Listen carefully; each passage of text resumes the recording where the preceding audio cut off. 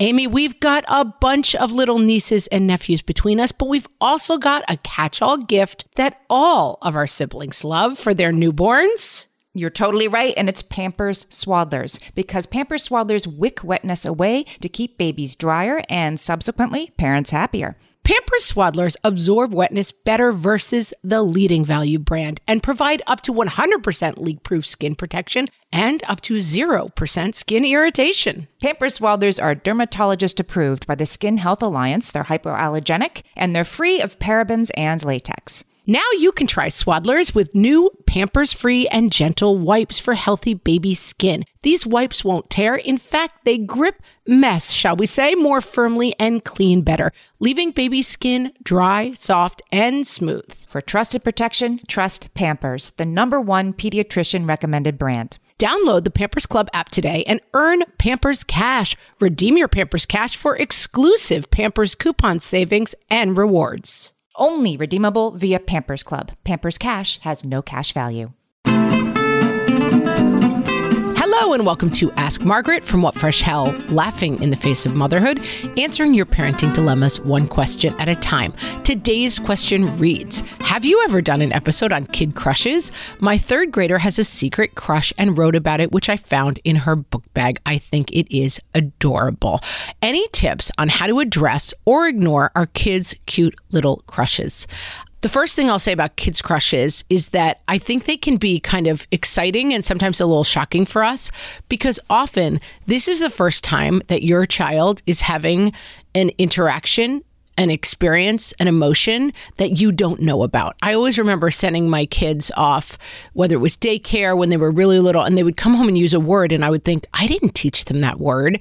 And there's this process, especially with little kids, where you start to hear things and you think, oh my, this is the beginning of them having some sort of internal life that I don't know about. And that's sort of shocking. So just keep that in your mind. Like, oh, this is something that starts to happen. And it's an age appropriate thing that starts to happen. There's a temptation, especially with crushes, to kind of lean in on the, oh, you have a crush, I found out about it. I would resist any urge to embarrass or tease your kid about their crush, because this is the classic example of we are seeing it from our lofty adult point of view. And we know it's kind of adorable and slightly ridiculous, but for your kid, it may feel really, really serious. So to feel that they're being laughed at about it is probably not the right approach. I have an article from parents.com that I will link in the show notes, and lots of good advice on this. They talk about you may want to avoid the subject altogether or squeeze out every last detail. Try to find that sweet spot in the middle. You don't need all of this information. Spoiler alert. This is not your new son or daughter-in-law who you're meeting. This is a crush at school. And it's something that your child is navigating and you can be there to guide. But I would resist the urge to play detective. Who is it? How do you feel? A million questions. Hold kid crushes lightly, because let me tell you, they may be getting married on the elementary school playground this week, and 2 weeks from now, they're onto something completely new and they've forgotten about it. So resist the urge to overcommit to your kid's crush. I would try to get a sense of how they're feeling. If it's sort of a mutual crush, what are they talking about and on what level, so you can help kind of guide that experience a little bit. And in that way, keep the conversation around this pretty general, because again, we're not going to lean into like the specifics of the situation, which may change right away. When you're talking about third grade, you're talking about fourth grade, this is pre-sexual crushes. Here's a quote from Lisa Spiegel in the Parents piece. Kids are just starting on a path of putting together the ideas of love, physical feelings, and connections. So what a crush means to a kid may be really, really different than what a crush means to a young adult. But it's still a really good time to talk about boundaries, and you have to put a pretty fine point on that. It is totally fine for you guys to feel this way and talk about it, but you are too young to be doing anything physical. You can set those boundaries for yourself. I would say nothing physical at all. Not hand-holding, not kissing, that you are too young for that, but it is okay to feel really special towards somebody.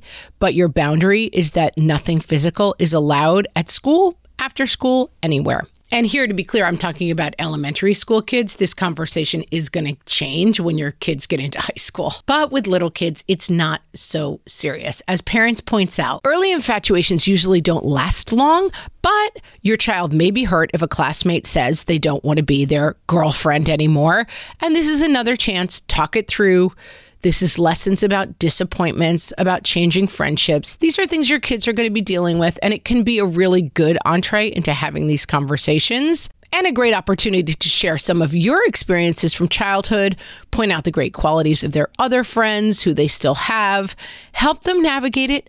Don't try to control it. That is the key to dealing with childhood crushes. Along with our other two North Stars, which are don't embarrass, resist the urge to kid your kids, and don't hold it tightly. Don't over lean into what it all means, when your kid has a little crush. I hope that helps. And friends, if you have a question for myself or Amy, you can ask them at questions@whatfreshhellpodcast.com. You can ask them on our Instagram at whatfreshhellcast or on our Facebook group, facebook.com/groups/whatfreshhellcast. I got it right. And you may hear your question answered on an upcoming episode. Thanks so much for listening, and I hope you all have a really happy new year.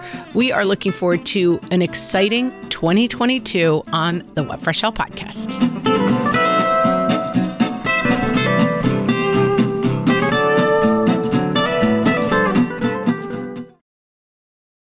Hey there, I'm Debbie Reber, the founder of Tilt Parenting and the author of the book Differently Wired. The mission of Tilt is to change the way neurodivergence, whether that's having a learning disability, having ADHD, being gifted, autistic, or some combination of all of the above, is perceived and experienced so differently wired kids and the parents like us raising them can truly thrive. On the Tilt Parenting podcast, I get to talk with authors, therapists, educators, and parenting experts who are committed to this mission. I ask the questions my listeners are most curious about when it comes to supporting our kids. And in turn, my guests share strategies for challenges, out-of-the-box ideas for navigating school, best practices for therapies, tips for advocating, and so many thoughtful insights on what it really takes to help our kids grow up feeling seen and respected so they can create awesome lives for themselves. I know that raising a differently wired kid can feel overwhelming and isolating, but I promise you, you are not alone, and it can feel so much better. If you're on this parenting journey, come listen to Tilt Parenting. Together, we can shift this paradigm and show up for our exceptional kids with hope, possibility, and joy. When it comes to raising kids, there's so much to consider. Things like, what do we feed them? When do we feed them? How do they sleep? What does it look like to raise kind kids? How does their nervous system work? How do I keep myself calm? What are my triggers? There's so much that comes into play, and we are distilling all of that information for you at Voices of Your Village podcast, where we bring experts in the field of early childhood and education and psychology and across the board so that you don't have to comb the internet for information. You get to show up and hang out and have shame-free, judgment-free conversations and insights into what it looks like to raise kind, empathetic, emotionally intelligent humans. I'm Alyssa Blask Campbell. I have a master's degree in early childhood education. I'm a mom of two, and I am walking this journey right alongside you doing this work. Come hang out with me at Voices of Your Village, and we can dive into real conversations with actionable tips.